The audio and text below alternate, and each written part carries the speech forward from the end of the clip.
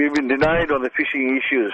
See, the Portnet has issued fishing permits to us for the harbour also, and they're trying to deny the access for us. It seems the same thing is happening on the beach fronts with the pier. Fishermen had one fishing pier at the present moment, which was Snake Park.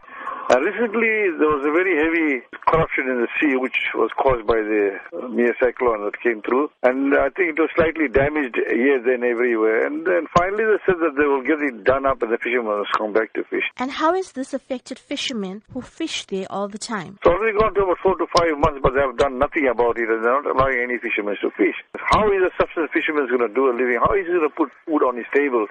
How is he going to send his children to school? How is he going to pay his fee?